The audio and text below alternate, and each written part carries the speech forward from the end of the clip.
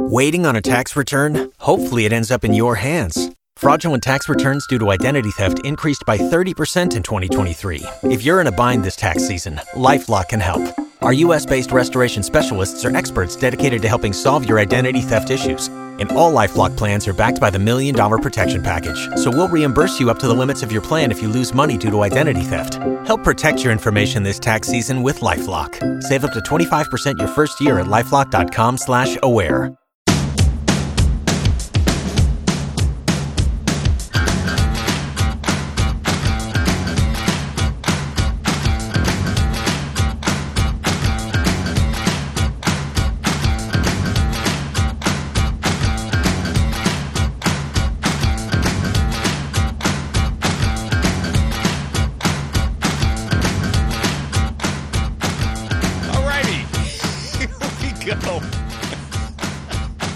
Thursday, July 20th. Boy, that date rings a bell. Or does it? Welcome to the morning show with Preston Scott. That's Grant Allen running the radio program. Day 9/11. Boy, if ever there was a number that's attached to a time in our country, 911. Joe Biden. We've been held hostage by Biden's for 911 days. Ouch, kabibble. It is good to be with you, show 4971. And as always, we begin with a little scripture, and then we will unpack the program for you today. Busy show. How can a young person stay on the path of purity? By living according to your word. I seek you with all my heart. Do not let me stray from your commands. I have hidden your word in my heart that I might not sin against you. That's Psalm 119, verses 9 through 11. Do not let me stray from your commands. That's a noble thought. Exhortation or prayer. But it's still your choice. The only thing that I can find where God's going to make us do anything is at one point every knee shall bow and every tongue will confess that Jesus Christ is Lord. Doing it by choice is the key. And it's up to you, whatever you want to do.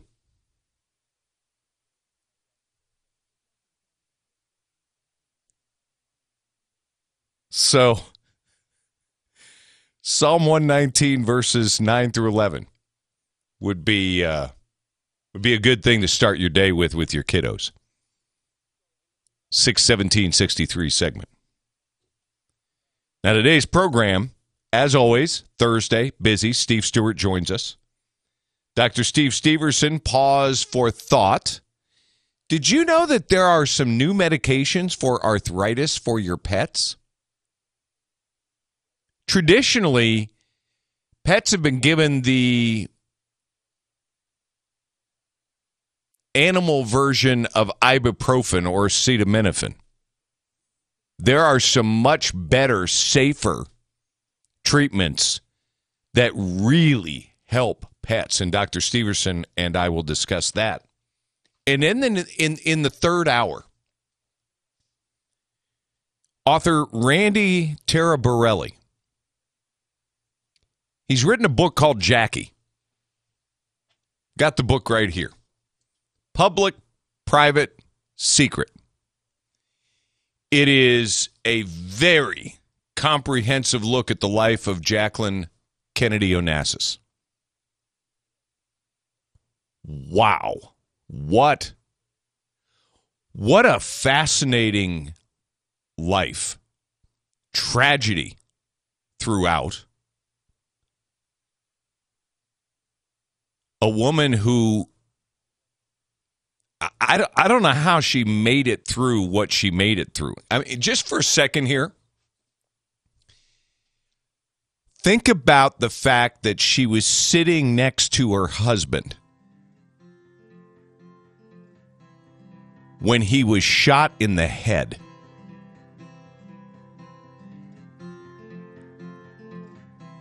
I can't even imagine how you move ahead with your sanity from that. And so this is just a fascinating insight into her life. So we'll unpack that with the author in the third hour of the show. 10 minutes past. American Patriots Almanac, open, standing by, ready to go. The Open Championship is underway at Royal Liverpool in England, and it's the morning show with Preston Scott.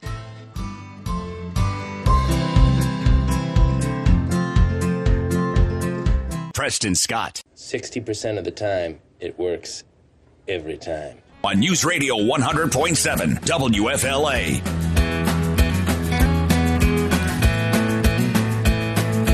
One of the most unusual visits to the press box this morning I can think of.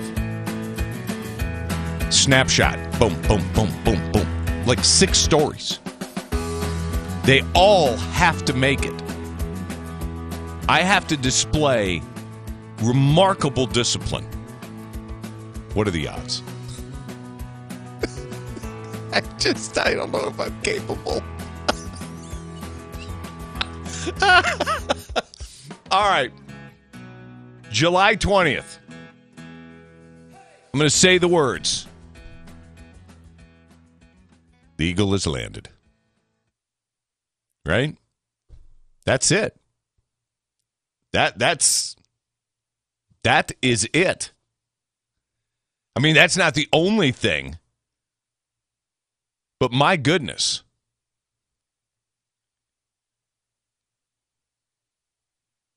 One small step for man. One giant leap for mankind. If you've never seen the miniseries From the Earth to the Moon, Tom Hanks. One episode's a throwaway. I think it's it might be the last episode. The rest are incredible. And the episode that deals with Armstrong and Aldrin landing on the moon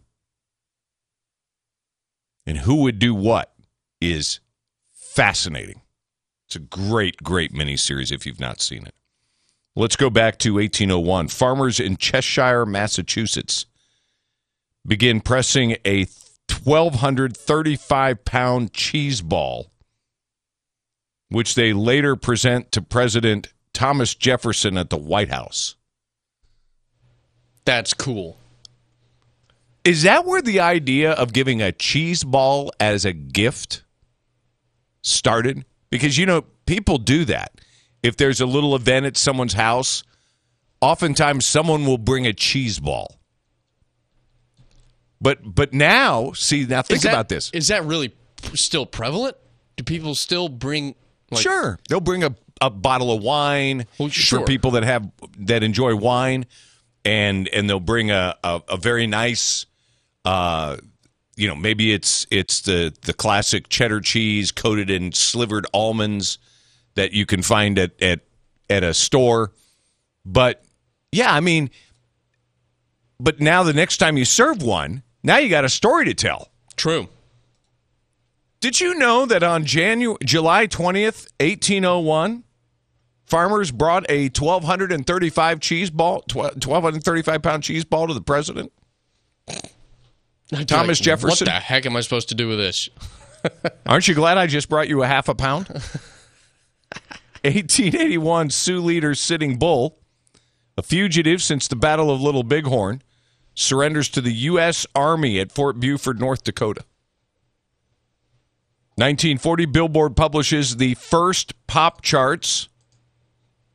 Number 1, Tommy Dorsey Band, I'll Never Smile Again, sung by Frank Sinatra, was the first number one.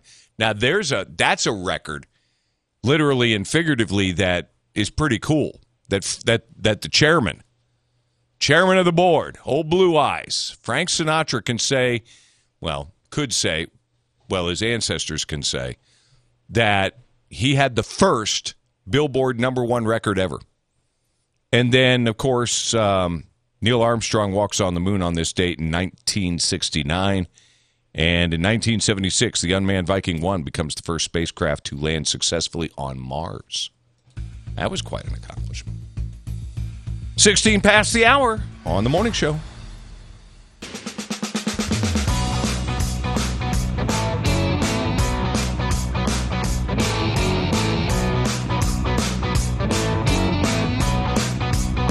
Minutes after the hour, the morning show with Preston Scott.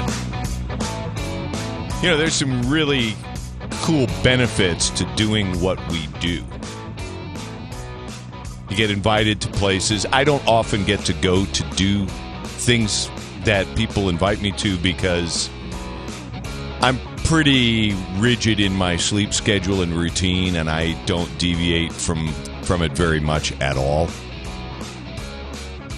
It's like I accepted a little speaking engagement next week simply because of the nature of the opportunity. But it's a big deal when I have to rearrange, because when you wake up as early as I do, you're a creature of habit, and getting out of that routine can really cost you in a lot of ways. But there are, you have people that do things that are so kind. And both Grant and I received an extension of kindness back a couple of years ago this fall. Around Christmas time, actually, it was winter. When someone brought in some Christmas chocolate wrapped with Merry Christmas 2021, Brandon, let's go. Now, wow, I've been on the show as producer long enough to see Let's Go Brandon come and go. That feels like so long ago now. Well, now, just hold on to that thought now. You said it correctly. Let's go Brandon, because that was what it was all about. But the person that made us the custom chocolate bars reversed it. Right. Now, you immediately ate your chocolate and folded it all back up. Well, I don't know if I you make it sound like I'm some pig. Well, you and chocolate get along well, as do I. I get along very well with chocolate. I think I split it with my wife later that day, whatever it was. So didn't take long. Yeah. And then you wrapped it back up and kept it like you'd not eaten it. Yeah. Because, kind of using a box cutter so I didn't rip the paper. Now, you and I are very different, because I, on the other hand, I have kept it as a memento intact. Yeah, and I'm like... To that. Yeah. There's chocolate in there, there's sir. There's chocolate in there. I can preserve the wrapper. The wrapper's fine. I'm going to eat the chocolate. Well, there are a couple... First of all, that's just my nature, is let's just hold on to this. So for the person who sent it our way, thank you. But there's also, the reality is it's a typo. And that makes it more valuable to me. Because it's really Let's Go Brandon, not Brandon Let's Go. So that makes it funny in and of itself. But I don't think it can beat this one. Up for auction. A box of Cadbury chocolate. In fact, it is a box of Cadbury's vanilla chocolate. And it's honoring the coronation of King Edward VII and Queen Alexandra. Dang. June 26th, 1902. Dadgum. And it was given to celebrate the coronation in 1902 of the king to a little girl Marianne Blackmore, who was 9 years old at the time, instead of eating the chocolate, she decided to leave it untouched, unopened, and keep it as a memento. 121 years later, it has fermented. Well, here's what's interesting. It's been passed down through the family. Her granddaughter brought the tin to Hanson's Auctioneers in Derby. It was a real treat back in the day. I mean, chocolate was very scarce and only for the very wealthy. So it was a very special gift, and the little girl didn't want to touch it. They expected to bring 100 to 150 pounds, which I'm a little surprised it's that low. Because because the tin that it comes in has the picture of the king and the queen. Okay, so because the tin, it's not just like a plastic or a paper wrapper. The fact that it comes with a tin, now I'm like, I would think that'd be a lot more expensive. A tin with a foil stamped wrapper. That's cool looking. If you open it up, it absolutely smells of chocolate. Huh. But as they say, I probably wouldn't taste it. No. It's a hard pass for me. Used by date by, I don't know, 120 years maybe? Yeah. So it'll be interesting to see what it sells for. I hopefully will get a follow-up on this story, but I'm going to keep a hold of it and see if I can find out what the end number is. Let's set the number at 150 pounds, over or under. I'm taking the over. Yeah, I think to the right person, they'll go over. Yeah. I think a couple people will bid on this with the publicity, and it's going over. So we both agree on that. So we'll see. Can't say I'll ever get that far with Brandon Let's Go, but who knows? Tax day is coming. Oh, no. But if you sign up for Robinhood Gold's IRA with a 3% match, you can get up to $195 for the 2023 tax year. Oh, yeah. Sign up at Robinhood.com/boost by tax day to get the biggest contribution match on the market. Subscription fees apply. Investing involves risk. 3% match requires gold for 1 year from first match. Must keep IRA for 5 years. Robinhood Financial, LLC, member SIPC. Preston Scott. Who do you think you are? I am. On News Radio 100.7 WFLA.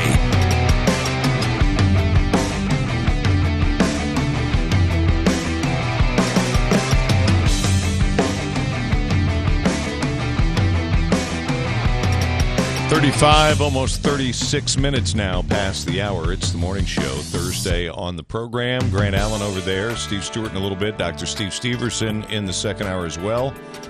Author Randy Taraborelli in the third hour, the book Jackie about Jacqueline Kennedy Onassis. We'll get to that in the final hour of the program. Big stories in the press box, Snapshot. This is Snapshot. If you are somebody that might struggle with asthma and you were really having a tough time yesterday when you were outside, here it is. That is smoke from Canadian wildfires that has finally reached Florida. Don't know how badly it's impacting Bay County and to the west, but it's going to move south through central Florida. And it is creating unhealthy air quality for those who are vulnerable. So just keep that in mind. That's crazy. As you heard in the national news, we have a winning ticket. Here's what you didn't hear in the national news. You let me know what you think about this. Not the fact that 30 people matched at least 5 numbers and win at least $1 million, but the fact that it is the second time in 8 months a Powerball ticket worth at least $1 billion was sold in Los Angeles County. That seems remarkable to me.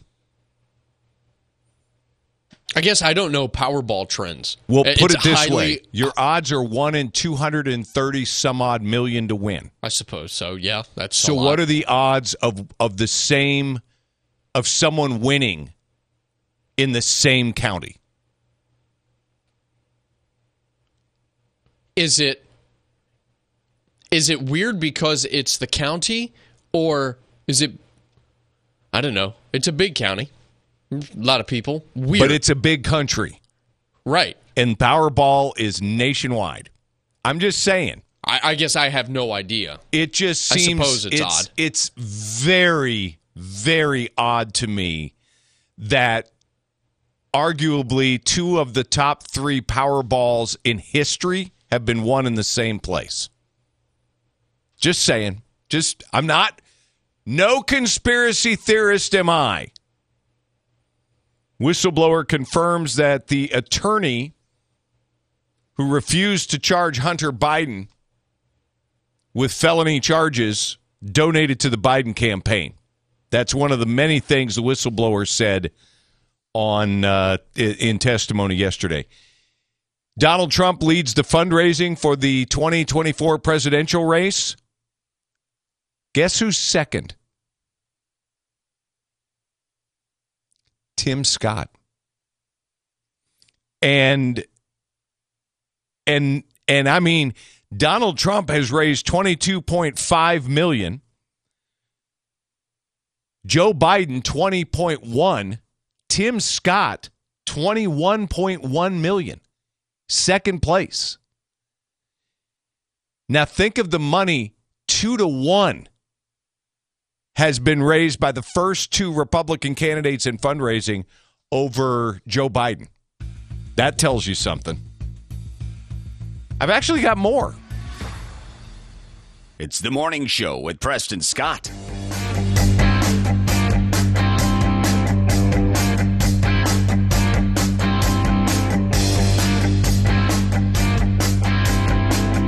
I just find it fascinating. Tim Scott is almost doubling the money raised by Governor Ron DeSantis.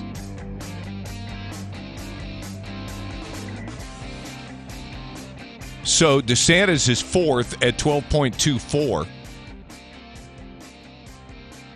Republican Vivek Ramaswamy, 9.03. Robert F. Kennedy Jr. came in at 4.52. Last place, Marianne Williamson had $100,000. That would be my first sign to drop out of the race if I'm her. Just saying. Your campaign's not resonating. You can't pay us. Bye. That's the staff right there. Anyway, you might have heard Donald Trump mention that he liked Tim Scott and that he would consider him and he might make a great vice president. Tim Scott was made comment on that, said Trump's a good guy, but I think he's a little overqualified to be my vice president. Boy, well done, sir. Well done. Look, I like Tim Scott. He's likable. So we'll see where this all goes. And just so you know, today, Public SQ begins trading on the New York Stock Exchange. So you can buy some shares. Just saying. You can invest some money if you want to support the effort. You looked up the website. Anything stand out to you? Nothing on first glance. Just looks like a cool kind of new marketplace of options for people that, don't want to keep spending money, with companies and organizations that hate you. It's one of those networks that is much needed. Puts you in touch with like-minded people. Businesses and services. And they say, look, we vet everybody before we allow them on the network. As long as they don't take a anti-conservative or Christian view of things, we're good. If they don't get into politics at all, they're welcome on our site. We just don't want the woke ideology involved. So if that's something you are interested in supporting, it's public, the letter S, the letter Q. I don't know their stock exchange handle. You'll have to look that up. And then, not a big story in the press box, but a story worth mentioning, another female transitioner. Certainly not the first of many. Many of many. Suing doctors who facilitated her gender transition when she was a vulnerable teenager. She's accusing them of medical malpractice and using, quote, unfair and deceptive trade practices. Prisha Mosley, she sought the help of a licensed counselor in North Carolina who pushed her into transition, sought the counsel of another counselor, also named in the lawsuit, began testosterone treatment, underwent a double mastectomy, names the doctor who removed her breasts, suit names another doctor, goes on and on. The details of the agony she has endured are, honestly, they're troubling to read. They're difficult to read. Her lawyers are accusing medical professionals of lying to her by omission by withholding critical information from her about the long-term adverse health consequences and permanent damage these treatments could cause her, and failing to inform her of alternative courses of treatment for her psychological problems and ensure that she had clear understanding of those alternatives. This is the issue, and this is why I personally believe there's legislation needed. Because there are sick and twisted parents out there that think that this is okay to allow a minor child to go through this stuff. It's happening to children right now, and it has to be stopped. It's the morning show with Preston Scott.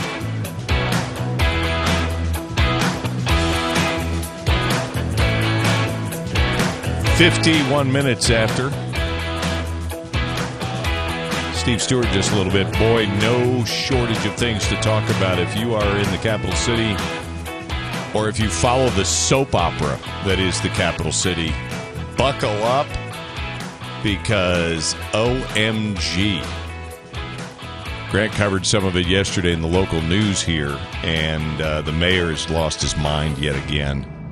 But that's what you get with a consummate politician. That's what John Daly is. He tells people what they want to hear to their face and then does something totally differently when it comes to money time.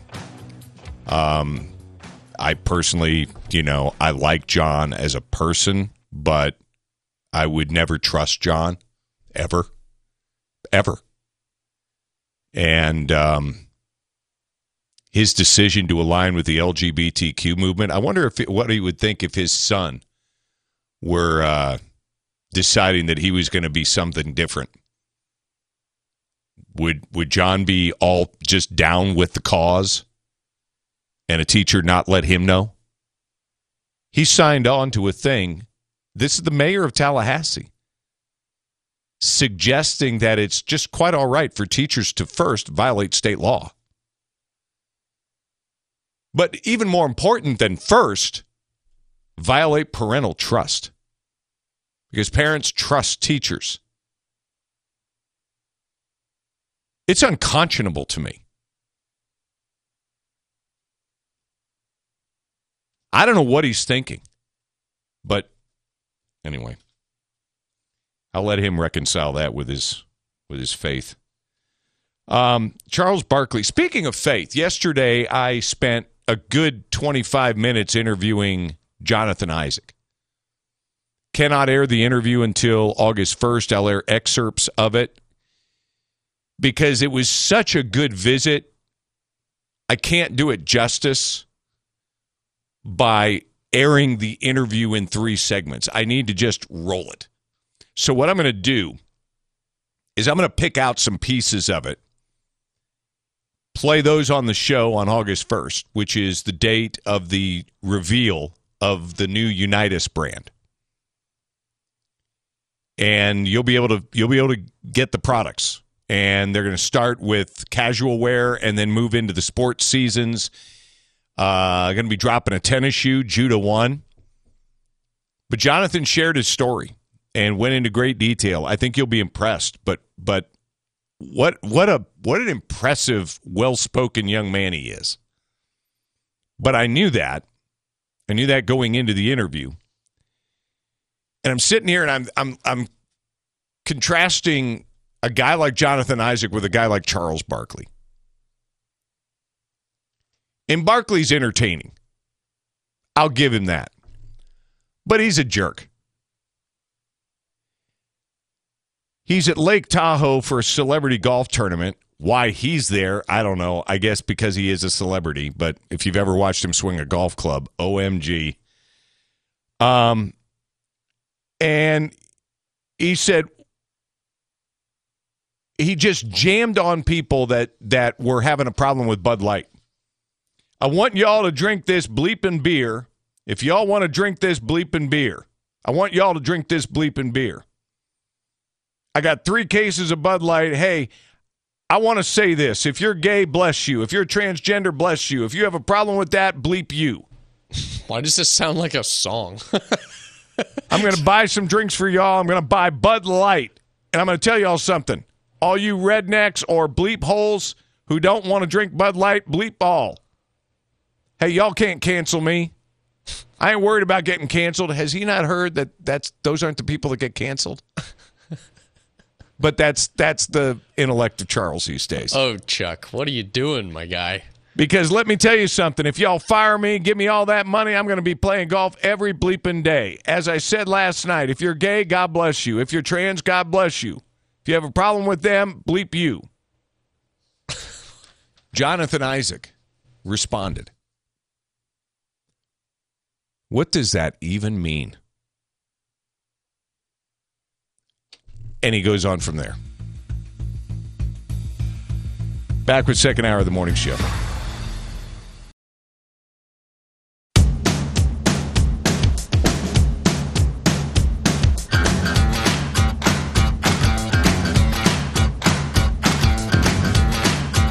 Five minutes after the hour, it's the second hour of the morning show with Preston Scott. It might soon be referred to as our soap opera segments of the program because we chronicle the stories of the capital city. These become not just my stories, not just your stories, but they're our stories. And joining us is the executive editor of Tallahassee Reports, who covers it all. I don't know how you do it without counseling every week. Steve Stewart, good morning. Good morning. How are you? I'm perplexed. I talked before the top of the hour about what John Daly, the mayor of the city of Tallahassee, is thinking. Well, we talked a little bit before we went on, but I've been thinking about this the last couple of weeks. It's these virtue signals. There's no delineation on topics. It's just I'm all in. But we have an elected leader recommending teachers violate state law, and he has nothing to fear from the electorate. This is something that look at the choice we had. Well, that's my point.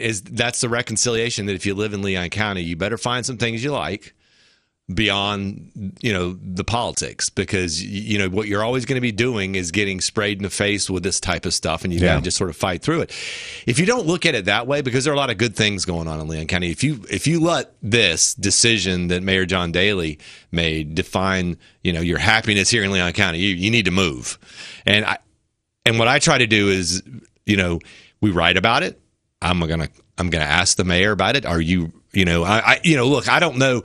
The thing that you commented about it, and it's very true, is that the group supports violation of state law, which is they're arguing that teachers should hide from parents some of the gender issues that kids may bring up at school. We've already been through this. This was policy until we started writing about it. And there are lawsuits flying across the country on this subject. The superintendent was shocked that it was policy and changed it. You're not to mislead parents about things that are happening at school. And this group advocates that. Now, they advocate other things. Sure. And so but that's not what we're talking about. Exactly. And I think one of the things that, Mayor Daley, I think in these situations, why do you need to do this? Why do you need to sign on to this broad-based group that has it just brings in complications? Why can't you just take your position by yourself? And I will add, joining Dan Gelber, Buddy Dyer, and Jane Castor, three of the most extremist illiberals in the state of Florida. Right. The only thing I can think of, again, is he has nothing to fear from the electorate. And, this is what politicians are doing now. They align themselves with these extreme positions because everybody plays to the base, and that's what he's doing. Listen. The base? That's what his base is. But every poll shows that doesn't exist with that issue. But he's not going to lose to a Republican on that issue. And now, if you're talking about the state of Florida where there's 30% independents, yes, that's a killer position right there for someone to take. But here in Leon County, it's not. And if you remember, I think Mayor John Daley came out and encouraged Rockana to ignore state law on the mask also. So anyway, I owe this to sort of where we are demographically.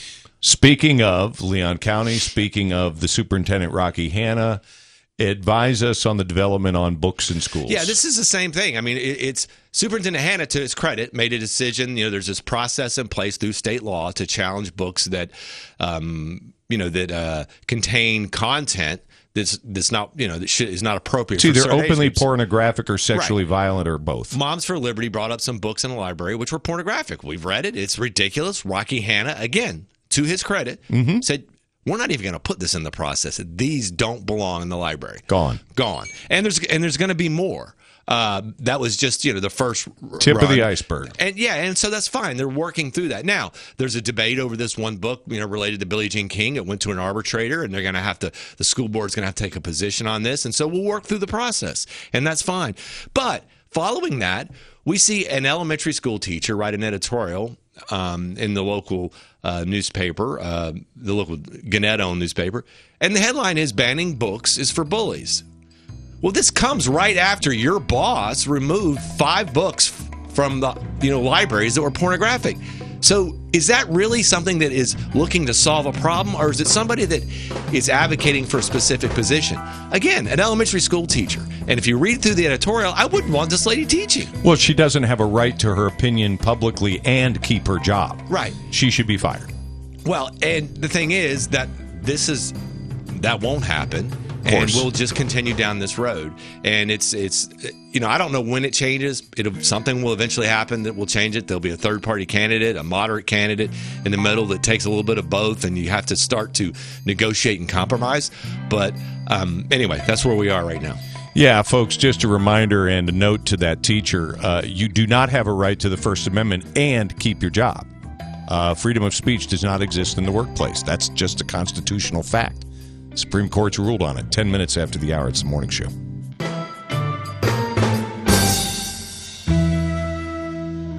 The Morning Show with Preston Scott on News Radio 100.7 WFLA. Back with Steve Stewart, Tallahassee Reports, the website TallahasseeReports.com. That's where you get news you will not find anywhere else. And you will get true, fact-based, independent investigation. Great segue. Thank you.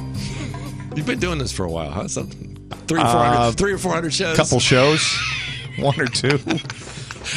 Tell me a little bit about the crime numbers, because you've got some new stuff that you're putting up on the right. On the so site. we've been talking about this for a You're while. so excited, I can't even finish the sentence. I know it takes time to get this stuff done, but this is like original stuff. I'm going as fast as I can. Come on, hurry up.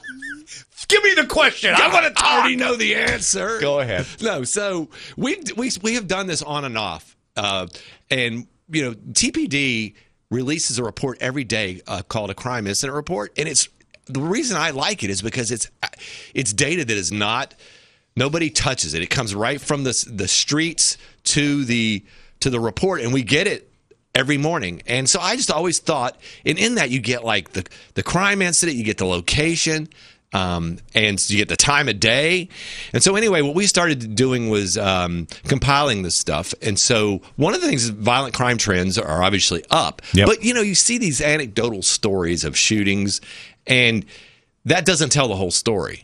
Because you really want to know, is that just, is that something that somebody's flashing up there for, to get clicks, or do we really have a problem? Well, the city said we have a problem, and the analysis that we're doing shows that. So on Monday, we sort of debuted this report that we're going to continue to publish. It's based on actual data, and a couple of weeks ago, it was actually the headlines in the newspaper. We looked at this data over the first 5 months of the year and compared it to the first 5 months of last year, crime incident reports. And we saw an 11% increase in crime, in violent crime incidents. But so what we want to do is let people know every week what's going on. And if you look at the last week, we compare property and violent crime incidents to the weekly average number of incidents in 2022 to the current week. Yeah. To see if where we're going.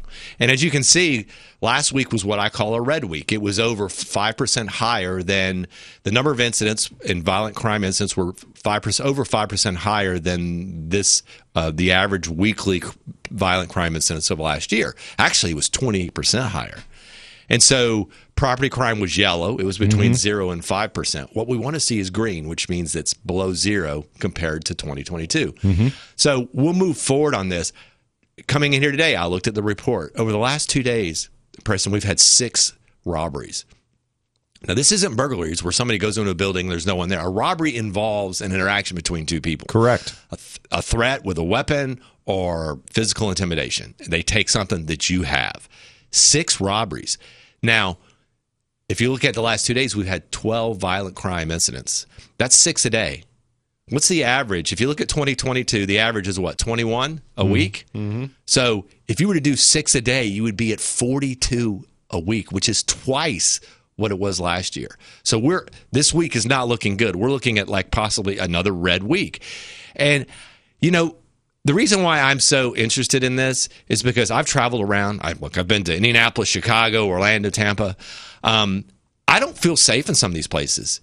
And crime for me is having, kids that are, in college, kids that are in high school. I've had to tell my girls that are in high school, don't get gas after 7 o'clock. Okay?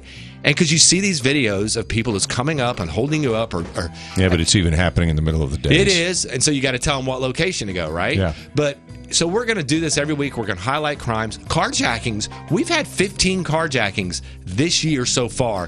2019, we had 1. What's going on? Yeah. And it's disturbing. We can debate how we pay for it, but we've got to have more law enforcement. I believe this is a result of the social justice movement. No doubt about it. And the correlation between that and lack of funding for law enforcement and so forth. No, I think and the thing is, we've got to stop it before we get too far down the road where we're seeing what we're seeing in some of these other larger cities. Yeah, I'll tell you, it keeps me from going to Atlanta. It keeps us from planning trips, and there are a lot of places we won't go as a result. All right, we got more to talk about with Steve Stewart of Tallahassee Reports. Again, the website, TallahasseeReports.com.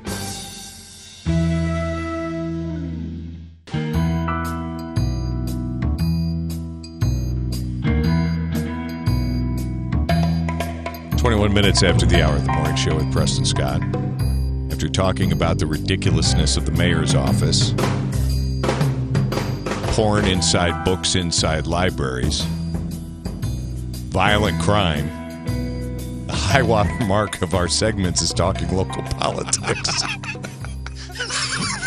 We've decided to raise the level of the content here. And we're going to talk about one of the more likable gentlemen in politics. And he is. He's wrong about most everything, but that's what Democrats are.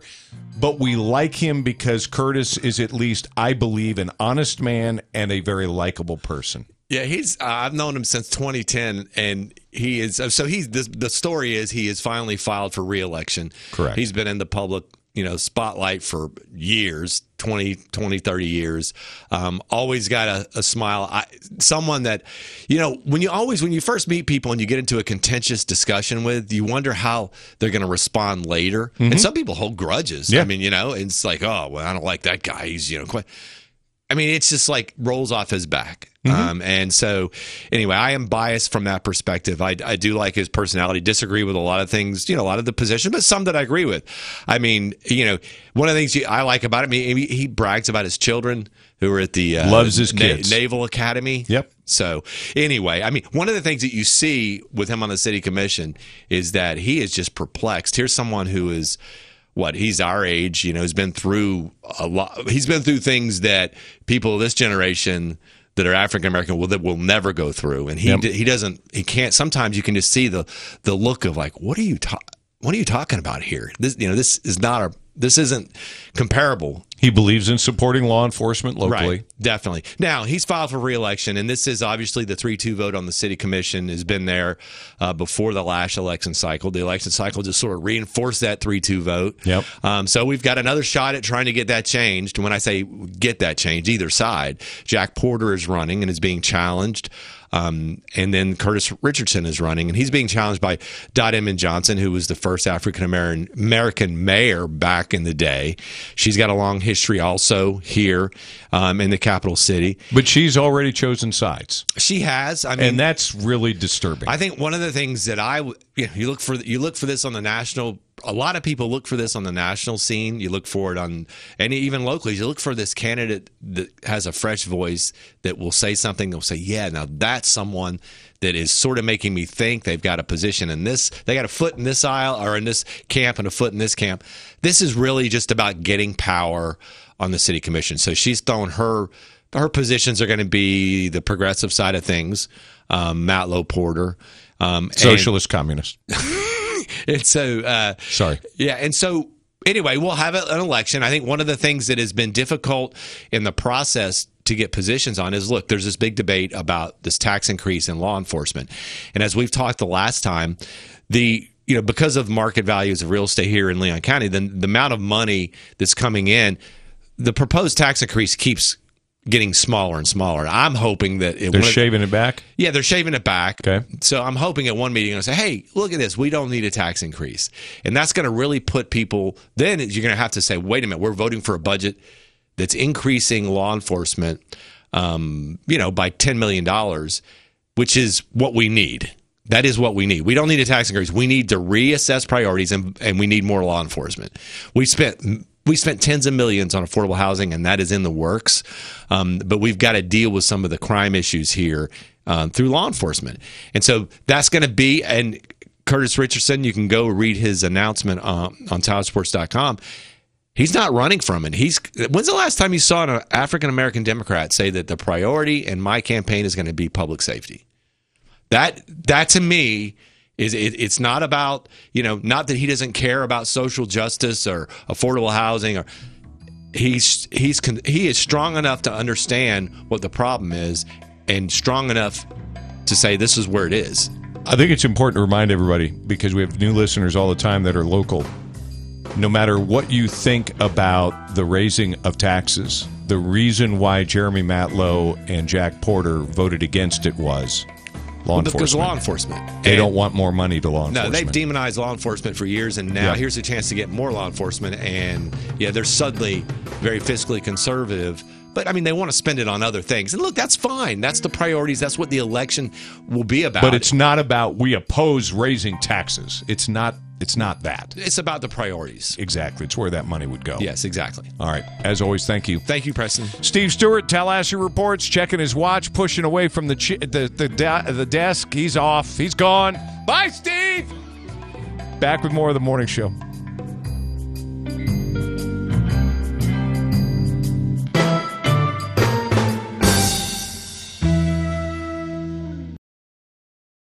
Preston Scott. This is the way. On News Radio 100.7 WFLA.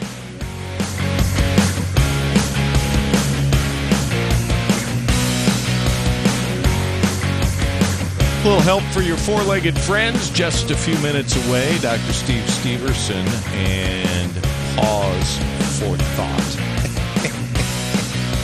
First, the big stories in the press box, the hazy air that you may be experiencing in parts of Florida, and it's going to move south to central Florida over the coming hours and days.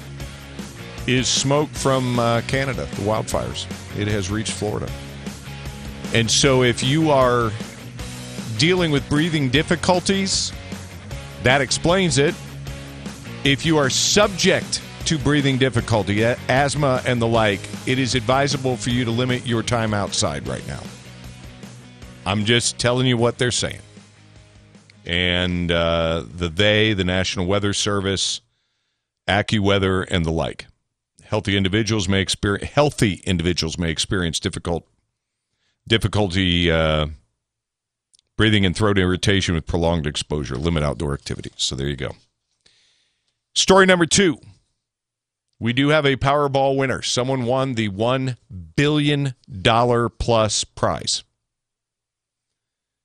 That's either a $1 billion annuity over life or a lump sum payment of over $516 million. There were 30 people that matched at least 5 numbers. They'll get at least $1 million each.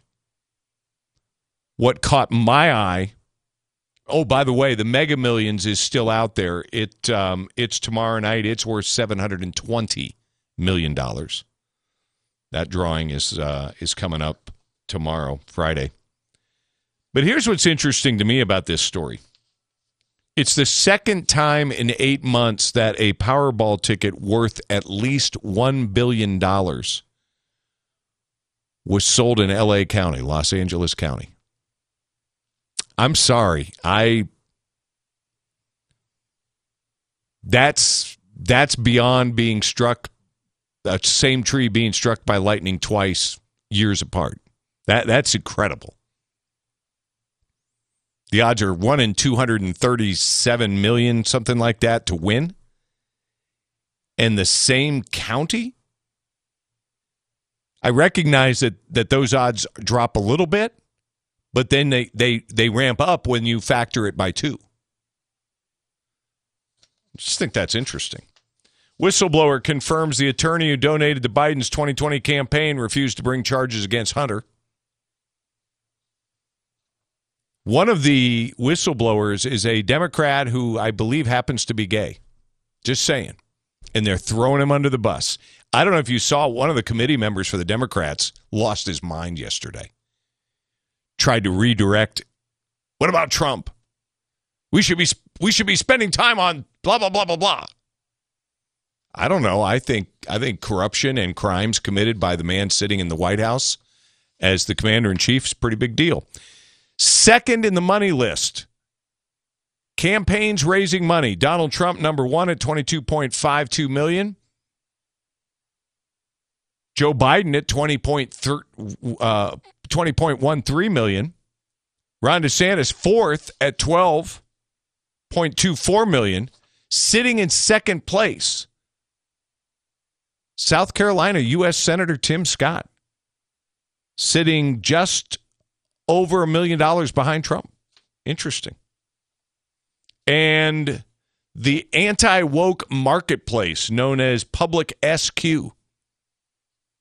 begins trading on the New York Stock Exchange today. In fact, I think they're ringing the bell. It's an alternative to Amazon. You might look at it. Public SQ.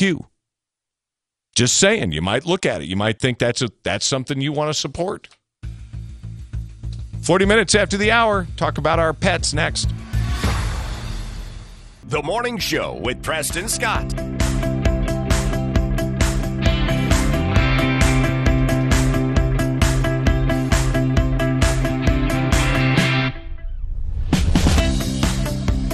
"41 minutes after the hour. Next hour, author Randy Taraborelli and the book Jackie. Interesting portrait of the former First Lady of the United States, Jackie Kennedy, and then her subsequent marriage to multi-millionaire Aristotle Onassis. Jackie, private, public, secret. Next hour on The Morning Show with Preston Scott. Let's talk about our pets. Pause for thought. Dr. Steve Steverson with the Bradfordville Animal Hospital. Good morning, sir. How are you? Hey, Preston. I'm doing great. How are you? Good. I want to make abundantly clear on the front end here because I know and have known for a long time that giving over-the-counter ibuprofen and Tylenol, aspirin, things like that to pets can be deadly to pets, can it not? Oh, absolutely. These products in dogs and cats can create a whole host of problems. The biggest one we see is it can create ulcers. And so we don't want our pets to have ulcers. That can be a very serious condition. But very commonly, that's what we'll see. People come in and have given their pet an aspirin, and their dog cat comes in and they're having all kinds of issues from it. That can be really serious. And the usual cause is their dog is aging. They see them start to slow down, start limping, and struggle with what we believe is something like an arthritic condition, right? Oh, yep, exactly, Preston. Dogs and cats can both develop arthritis just like we can. Usually it's either genetics or it's when they're really, really active when they're young, they injure a joint, and then later on they develop arthritis in that joint. So now they're stiff and sore. Cats and dogs can be pretty good at masking pain and discomfort, and so unless you're really observant, you may not even notice it until it's really advanced. And once they get to that point, they need something to help make them comfortable and improve their quality of life. For years, we've used what are called NSAIDs, non-steroidal anti-inflammatory drugs. Okay, that's a whole class of drug, and ibuprofen and aspirin are in that class. There are products that we can use, drugs we can use on dogs and cats that are safe to use in them that don't cause the problems that human anti-inflammatories do. People probably have heard of Rimadyl or Metacam that we use very commonly in dogs and cats. There's now a whole new class of drug, Preston. They're called monoclonal antibodies, and these now have come out for cats, and there's one that's been approved by the FDA and will be coming out very shortly for dogs. And with these, the pet gets an injection about once a month. And so it's remarkable how much relief they get for a month's time with this single injection. It's a much, much safer drug than the traditional aspirin type of products that we can use that are safe to use in dogs and cats. So it's going to be a whole new wave of treatment for dogs and cats with arthritis pain as these products come online. Dr. Steverson, do you inject it in the location of the arthritis, or is it just a general injection that just makes its way to the point of problem? It's the second, Preston. It's pretty amazing. But, yeah, we just as a subcutaneous injection, and from there, this monoclonal antibody finds its way to the inflammation to block the inflammation. So pretty amazing stuff. What are are there symptoms? I mean, is this something that you know, as a pet owner, you pay attention to and should know, or? Oh, absolutely, yeah. You know, if you have a cat, Preston, you know, cats are very good at masking pain, and so they just aren't quite as active as they used to be. So you start looking for signs of protection in these cats. They're not climbing upstairs like they used to. They're not playing with their toys, you know, the little mouse on the floor kind of thing that they play with. Cats like to go vertical, so they're not jumping up on top of the furniture or the places they used to jump to. Right. These little subtle changes. In a dog, you know, they're not quite so vertical, but you can still see in a dog they're reluctant to get up, slow to rise, slow to lie down, don't want to go out and chase the ball quite as much as they used to. So kind of the same types of things in dogs. So these are all signs and symptoms of arthritis. And so if you're seeing these in your dog or your cat, you talk to your veterinarian, and they can do an exam, an evaluation, maybe even some x-rays to confirm that your pet has arthritis, and they can talk about the treatment options and these new injections that will help to take care of them. Good stuff. Dr. Steverson, thanks very much. We'll talk again soon. Great. Thanks, Preston. Thank you, sir. Dr. Steve Steverson joins us on the first and third Thursdays of each month for Pause for Thought. Preston Scott. Hello? Hello? Anybody home? Hey, think with fly fish. On News Radio 100.7 WFLA.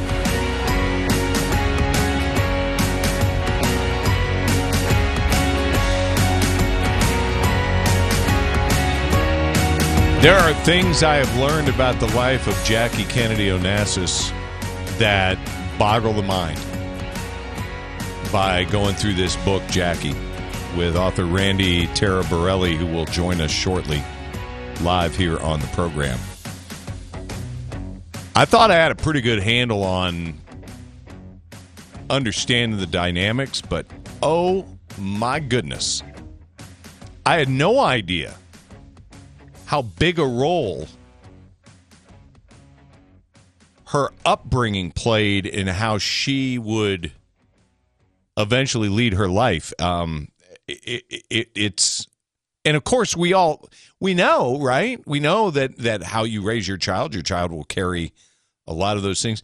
But there are things that happen as you're growing up that you're not even aware are imprinting you. And I'm guessing a lot of that is inside the life lived by Jackie Kennedy Onassis. I think you're going to find this an interesting visit at the very least. Real quickly here.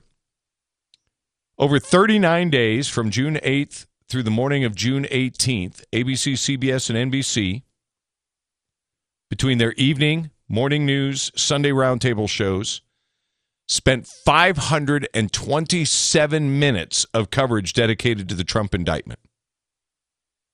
What do you think they spent on Biden-Burisma's alleged bribery scheme? 527 minutes,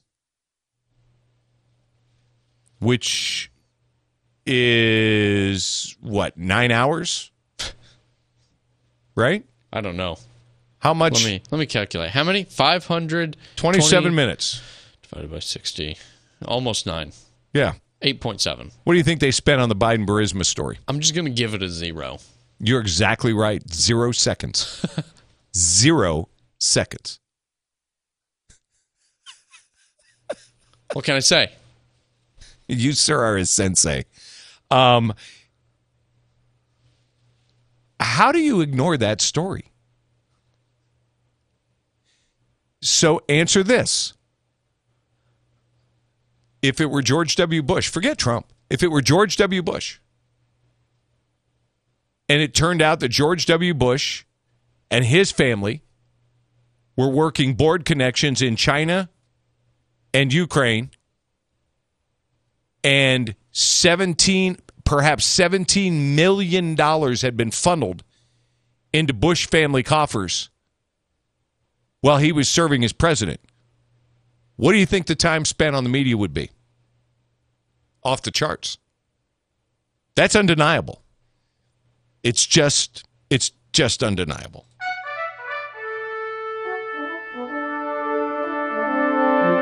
Let's go on a road trip. What do you say? This is a good one. Florida. Isn't Homestead down near Miami? Yeah. Yep. You ever heard of the Coral Castle? No. This is amazing. It is a place constructed by a man named Edward Leedskalnin. And what's amazing is the entire fortress is built of coral. And some of the individual pieces are heavier than the individual pieces that built the pyramid. Wow. The guy was 5 foot and some change, 100 pounds, give or take, and no one knows how he built it because no one remembers seeing anybody construct the thing with him. Built it in the early 1900s, using technology from 1900s, but it's a museum. You can go see and tour this place. So go online, coralcastle.com. And if you've got time to make a roadie this summer before the kids head back to school, head south. Give it a look. Come back. Let's talk about Jackie, former First Lady of the United States, on the Morning Show with Preston Scott.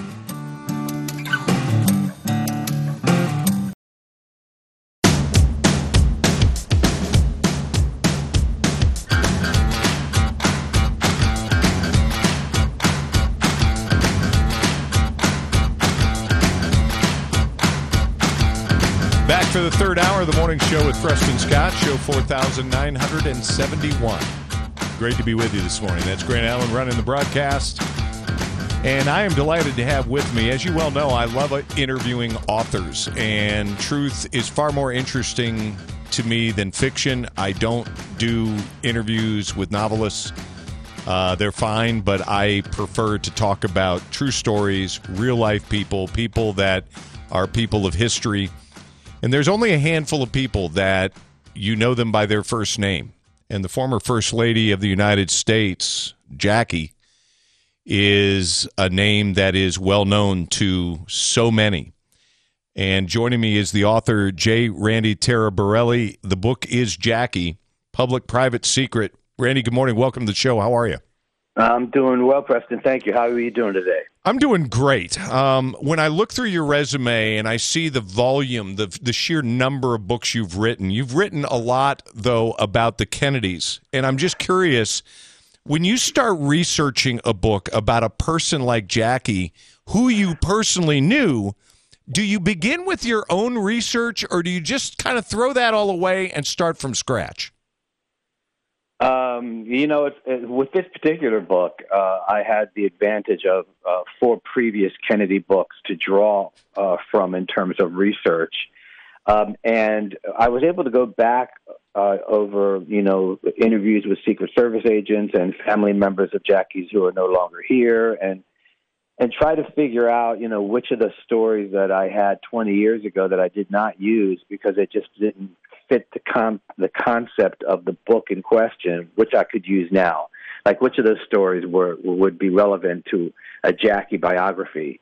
And so that was very key to my research. And then we did go out and find new people to talk to. And, Jackie's been gone for 29 years, and so a lot of people who are close friends of hers felt more comfortable opening up now than they might have, previously. So the book is really the culmination of not only 25 years of previous research, but, new reporting as well. The title of the book, I think, is revealing in that underneath you've got public, and obviously we know the public persona, but the secret side, I imagine that's what you're referring to with people feeling more free. I decided in looking at this, because this book is huge, there's so much information in there that I learned for the first time. Let's start by just briefly summarizing who Jacqueline Bouvier was. Well, Jacqueline Bouvier, was raised in New York, and she was, schooled well. She had a domineering mother, a doting father. Her mom married her second husband, Hugh Auchincloss, when Jackie was about 13, and then from that point, she was raised by Hugh Auchincloss and her mother, Janet Auchincloss, in Newport. And she went overseas as a young woman. She went to Europe several times. She was well-read, cultured, spoke many languages.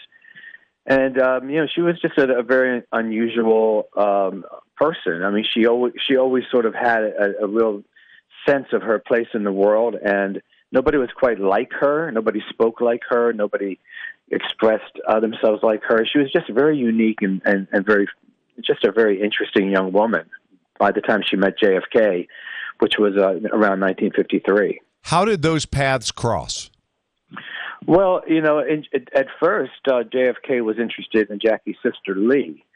But Janet, the mother, felt that it was time to get Jackie settled, that Lee had more time to get settled. And I say settled, I'm using the quote settled because that was, sort of the way people looked at the future of women back in the early 1950s. If you weren't married, which means settled by the time you were, 21 or 22, then all hope was lost for you, right?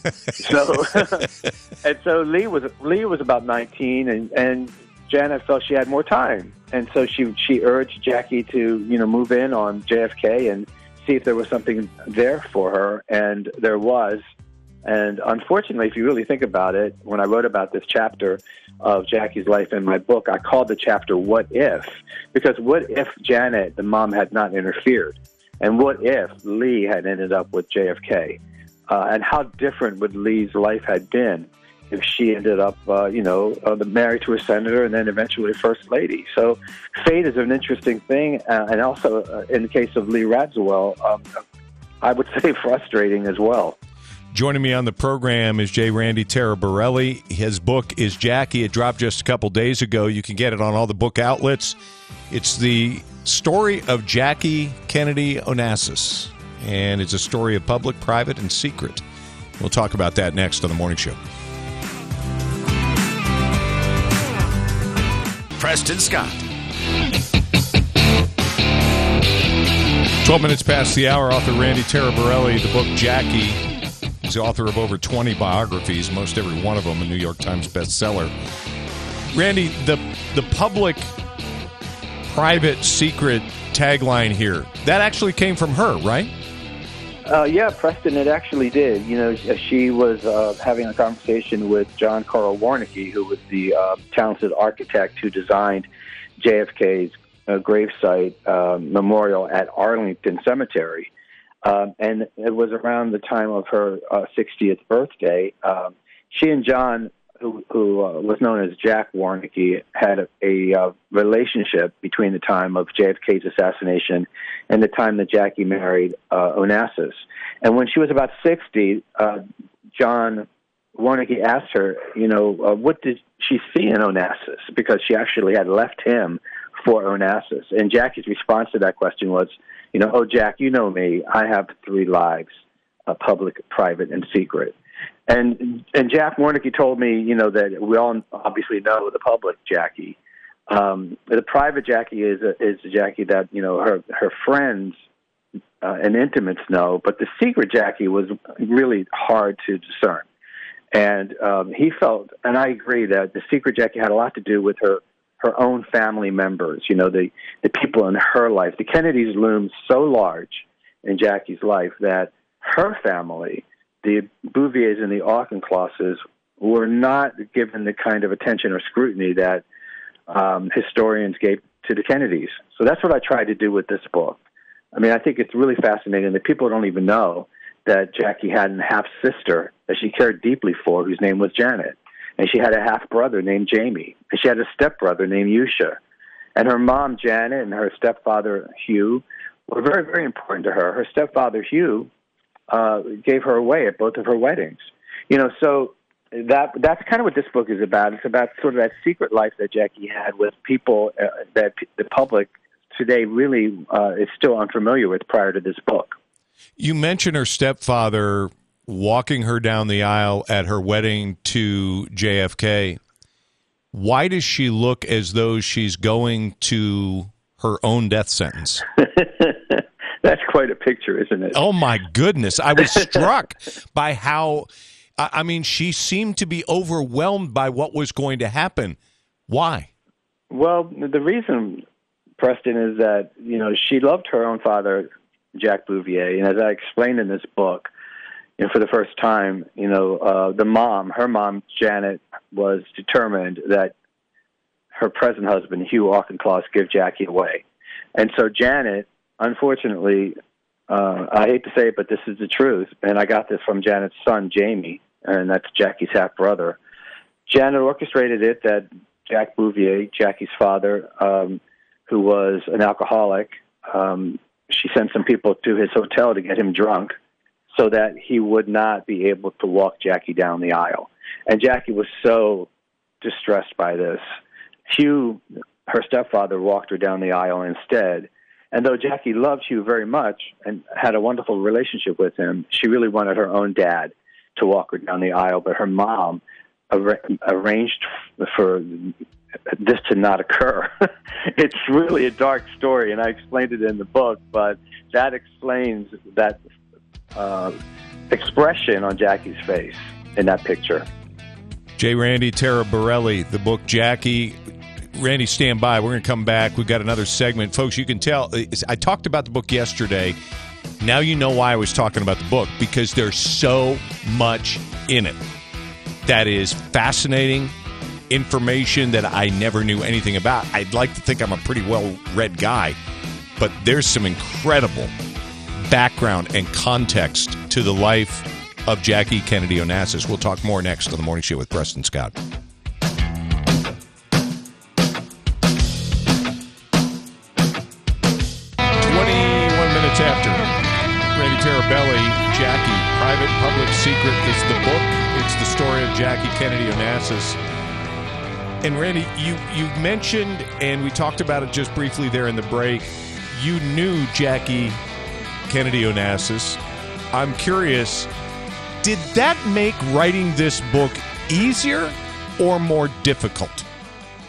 Well, it's a good question, Preston. I'd have to say it made it more difficult because I've written about people that I don't know. I've written about Grace Kelly and Marilyn Monroe, and people that I just didn't know well, Elizabeth Taylor. And that's fine and interesting. You don't have to know the person to write about the person. But if you do have a history with the person, you kind of have a sense that this person's looking down on you and thinking, do you really need to write that? Right? Really? Is that necessary? And so, but because Jackie was an editor at Doubleday, she completely understood that biographies have to be revealing. She edited Michael Jackson's autobiography at Doubleday, and her biggest challenge with Michael was getting him to open up. So she had a way of straddling both worlds. The world of celebrity, of a woman who wants to be private, and the world of an editor, a woman who is urging others to be open. And it's a really strange and interesting dichotomy about Jackie, but she managed to do both. So throughout the entire time I was writing this book, I would think about sitting across from her and some of the things that she told me about books. And she said that if a biography doesn't have secrets, it's not worth reading. And that is such a stunning sort of commentary from a woman who spent most of her life, keeping her secrets.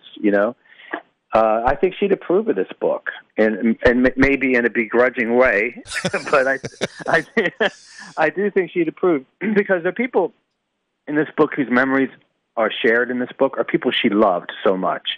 Jack Warnke, somebody that though they were together for 3 years, he was still a close friend of hers all the way up to her death. And Jamie Auchincloss, who's a major source in this book, was her a half brother. There are people in this book who shared memories with me that really cared about her, and she cared about them. So I think that she'd like to see what they had to say. Did she ever weigh in on the assassination of the former president? Did she ever suggest that maybe there were forces inside the government that wanted him dead? She just did not. She did not weigh in. Everybody else in her family did, though. Her mom, for instance, Janet Auchincloss, believed that Lyndon Johnson had something to do with it. And she really went about trying to prove that for a couple of years. Janet did. Janet actually had friends of Lee Harvey Oswald to her home for dinner one night, much to Jackie's dismay, as Janet was trying to dig into what happened to her son-in-law. She was the kind of person who was not going to let this go until finally Jackie said, Mommy, you must let this go, right? So there were people in the family, and on Jackie's side of the family, who were very determined to get to the bottom of this, such as her stepfather, Hugh Auchincloss, who also did his own investigation. But in the end, Jackie just felt like none of this is going to bring Jack back. And, she was already suffering from such PTSD over having witnessed the murder. Absolutely. The last thing she wanted to do was continue to dwell on, how it happened. Randy, last question, and you've been very kind with your time. Thank you. Without going into a specific, which part of the life of Jackie provided the most surprise to you? Was it Jacqueline Bouvier? Was it the former First Lady, Jackie Kennedy? Or was it Jackie Kennedy Onassis? The biggest surprise for me would be probably the last 15 years of Jackie's life, in which she was the primary caregiver to her mother while her mother battled Alzheimer's. And that's something that nobody knows about. That is a very private thing that the family went through. And I write about it in depth. It's about maybe a third of the book. And I think it's such an important story, and I hope people read it because I think that this is something that many people go through. And you really don't think that a woman like Jacqueline Onassis would have much in common with others, right? We kind of look at her as sort of, it's such an iconic status that we don't imagine that there's any way that we can relate. And in this way, I think people will relate to her. Great visit. Thanks so much for the time. I wish you the best on your book, Randy. Thank you. Thank you. I appreciate it, Preston. Take care. All right. J. Randy Taraborelli, and the book is Jackie. I'm going to be reading all of it. I've read through quite a bit of it. I've just skimmed through each chapter, and there's so much in here that is historic.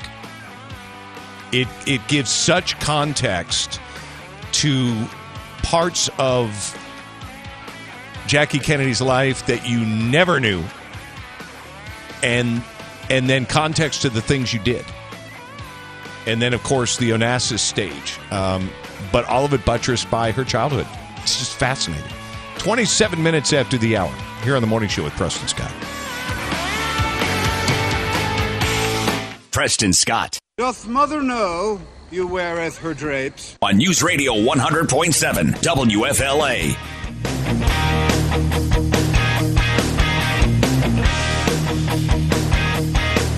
I think it's fishy. Morning Show with Preston Scott. Big stories in the press box. All right, so we've got a $1 billion Powerball winner.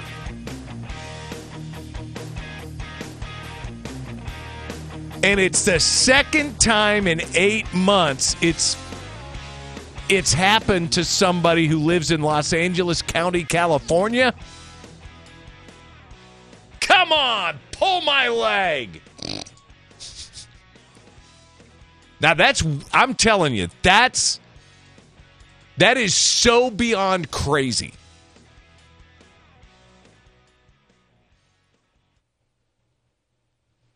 I'm just going to float this out there. We know the federal government's going to take almost half. 38-40%, something crazy. How much California get? Oh, I don't know. What are their tax rates over there? I'm just saying. So you think they... I'm just saying they're hurting for cash. Might have dropped that winning ticket, in L.A. County. Well, it's for a little bit of revenue. Well, remember now, it's the balls. It's not scratch-offs. Oh, it's... this is how much numbers. I know about the lottery. Okay. I know nothing. There are scratch-off games, and then there are games where you pick numbers and a money ball. That's like the one that, you got to get all of them. I'm just saying. This is a really good thing for the state of California. Now, it's not life-changing money for the government. If we consider the government like a person.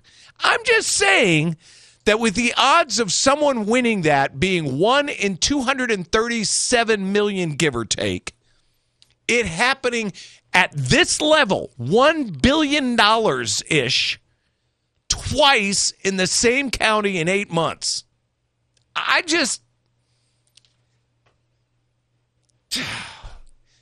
But that person who won it can now afford a one-bedroom house in California. Yeah, 2 months' rent. It's about all you get out there. Get a few groceries and a Happy Meal. All right, whistleblower confirms attorney who donated to Biden's campaign refused to bring charges against Hunter. That attorney, U.S. Attorney in D.C., Matthew Graves, who was appointed by Biden, by the way. Just saying.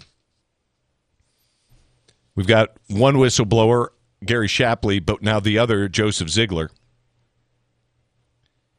said there is a pattern of slow-walking investigative steps into Hunter Biden, which included instructions not to speak with him at his residence, tipping the president's son and staff off about ongoing efforts, and delaying enforcement actions.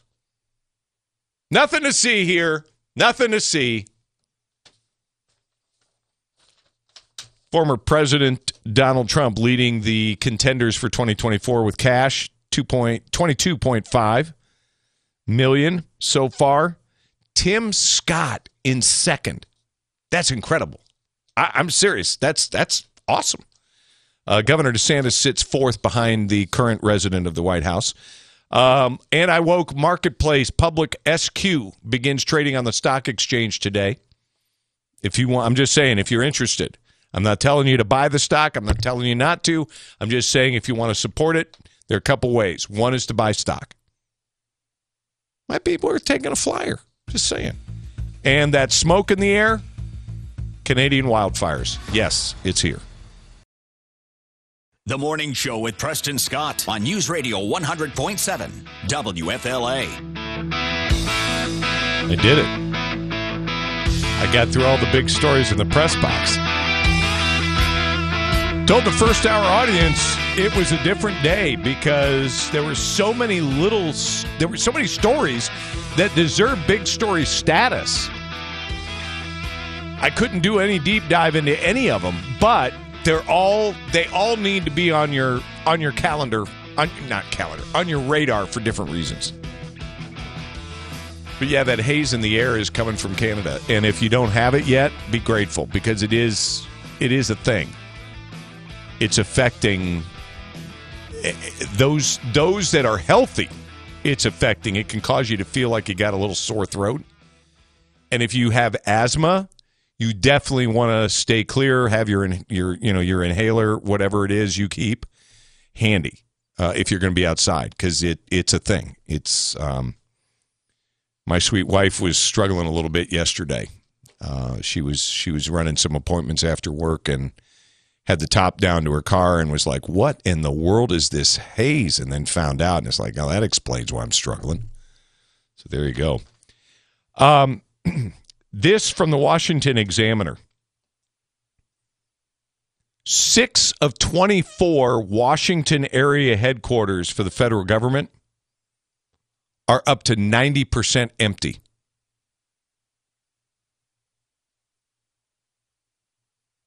Audit of the GAO, Government Accountability Office, found that just 6 agencies were operating with half of their staff in the office during the first 3 months of this year. It would seem that workers for the federal government are resisting calls to go back to work, at work. GAO report found that half to 90% of federal headquarters are empty.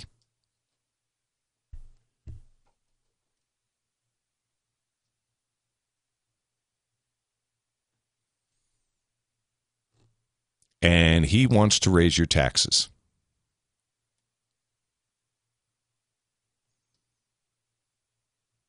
I don't care if it's Trump, DeSantis, Scott. I don't care. And I'm sorry if this touches some of you that work for the federal government. We don't need to do this. We don't need to pay for this. We don't need the duplication. We don't need the empty offices. If you can't show up and work, your work must not be all that valuable. They're all working from home, though. Sure they are. And we also know that is not productive for most. There are some that manage it. Most do not. Most do not. There's no way. Yeah, there's not a chance that someone's productivity is as good at home as it would be in the workplace when you factor in working with others, solving problems more efficiently. Just little things that come up. Just, hey, Bill, Margie, you hear from versus sound. Wait. End of the day, you get an answer. You can't take action on it because it's the end of the day. No. It's ridiculous. Tomorrow on the program, we got What's to Be Friday. Some good news, headlines from the Bee, and this. Inspired by my sweet, loving wife. Do you trust the food you are served at restaurants? I know it's a blanket statement. So I'm going to let you qualify it. In what way? Do you trust the food you're being served? Yeah, I'm going to need some explanation. Do you trust it? Do you trust the food? And that's I'm not sharing the horror stories on the front end of this. I'm going to share the horror stories on the back end of it. Are we talking about this from like the workers that are handling your food, or more like food? Do you trust the food production that you're eating at a restaurant? That's too blanket. No, it isn't. Sure, it is. Not at all. I need some qualifying. Like, we're talking about customer service. We're talking about mass food production. It doesn't matter because the end product is what's served to you.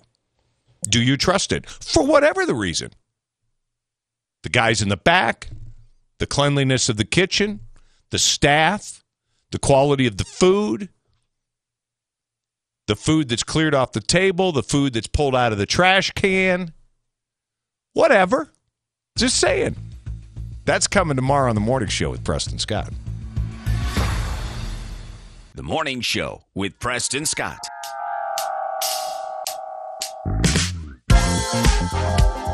Chief Financial Officer for the state of Florida, Jimmy Petronas, with us on The Morning Show. Jimmy, finish this sentence best you can. For every farmers that pulls out of the state, we have 10 carriers wanting to start up in the state. Okay.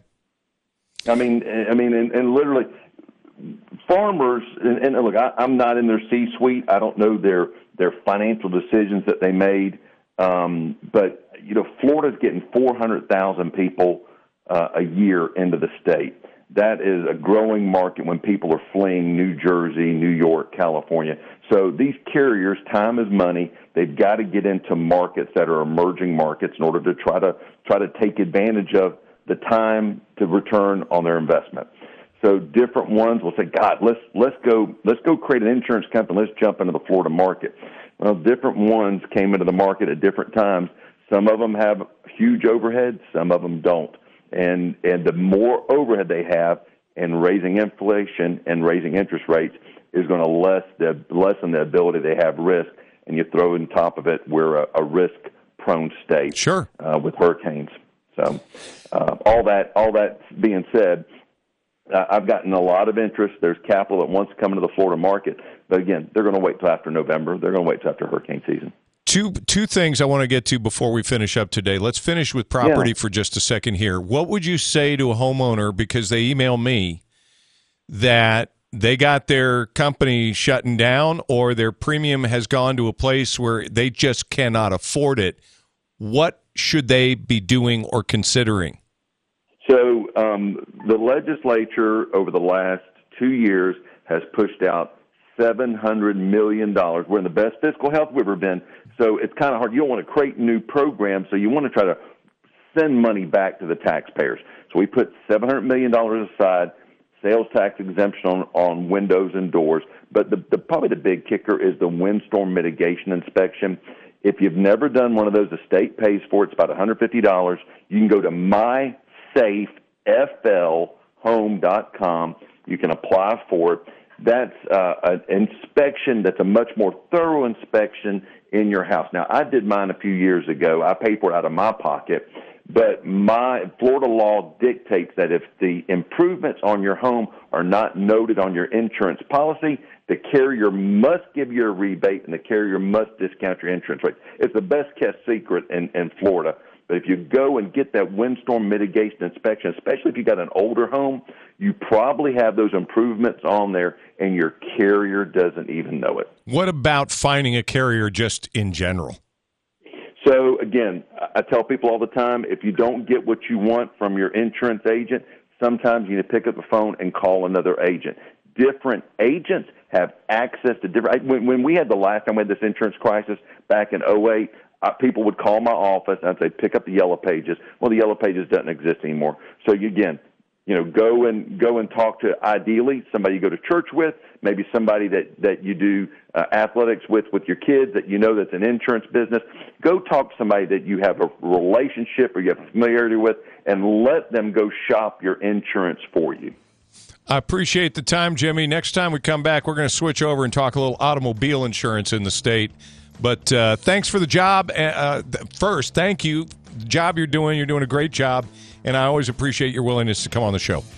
I'll come on anytime you ask me. Thanks, buddy. Thanks for having me. My pleasure. Jimmy Petronas with us this morning, State CFO on the Morning Show with Preston Scott. 46 minutes after the hour. When we come back, New Smyrna Beach. Couple stories to share as we wrap up the program on the Morning Show.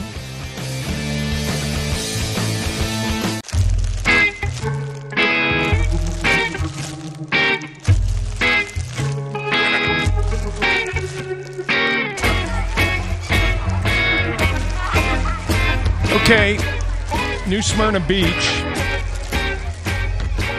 Man recovering after being bitten by a shark while sitting in the water. Happened shortly after 2 o'clock on Saturday afternoon. That's what makes it unusual. He's at the South Jetty, and the day before, guy got bit up pretty seriously at 3 in the afternoon, and same area. Now, if you don't know, New Smyrna Beach is one of the busiest beaches for sharks of anywhere around the peninsula of Florida, anywhere in the Gulf. Here's my connection to this story.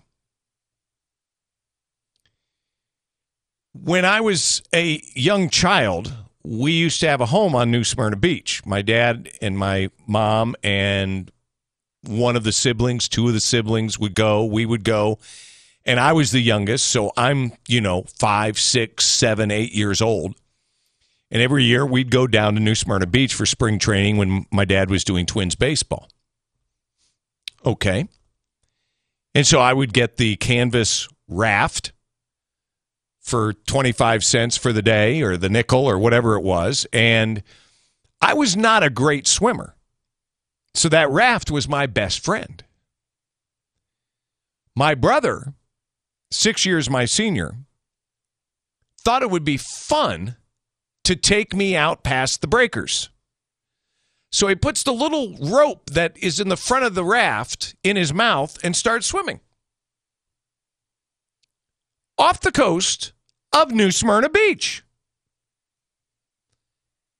I had no idea I was going to be the inspiration for that scene in the movie Jaws where that little kid in the raft gets munched in half. And so I'm out, and next thing you know, I'm looking around, and I'm not scared. I'm okay. Only Patrick's back at the beach now, waving at me. And it was then that I realized there's a force in the ocean called a current. I only now know I was heading to Cuba. My house was moving north as I was going south. And I distinctly remember seeing my mom walk out the back patio on the deck. Patrick! And I could hear her just barely. I didn't get the full story till I got towed back in. Where's your brother? And he's just pointing. And I'm out to sea. On my way to Cuba. Adios. And so, long story short, I got brought back in by my brother, who at the time had remarkable buck teeth. And he had to come out and get me. You had to just slide that in there. I wasn't at the time. Brothers, man. At the time, I was brought back in. I was not traumatized. But I have to tell you that every time I see a story about shark encounters at New Smyrna Beach, I think back to a little boy on a rental raft out in the dangerous waters off Florida's coast. Memories. Brought to you by Barano Heating and Air. It's the Morning Show 180 on WFLA. Look back at the program in 180 seconds or less. Today is the 9-year mark of the murder of Dan Markel. It happened 9 years ago this morning. In fact, less than 5 minutes from our studio. And Charlie Adelson is sitting, waiting for his day in court, which will come in October. I'm not going to say I wish him well or good luck. I wish for justice. Miami TSA officers arrested back a couple weeks ago for stealing money from flyers during screenings. Here's the way it worked. And I know this is it's probably rogue, and it probably is. But if you find a TSA agent distracting you, you look straight at your luggage. Pay attention in the sense of if they ask you to raise your hands, turn around in the little booth. But you keep an eye on your stuff because that's how they were doing it. Target's in trouble. They keep losing market shares. Georgia's out of peaches. Mexico's complaining. And we'll do this all again tomorrow. Have a great day. Thanks for listening.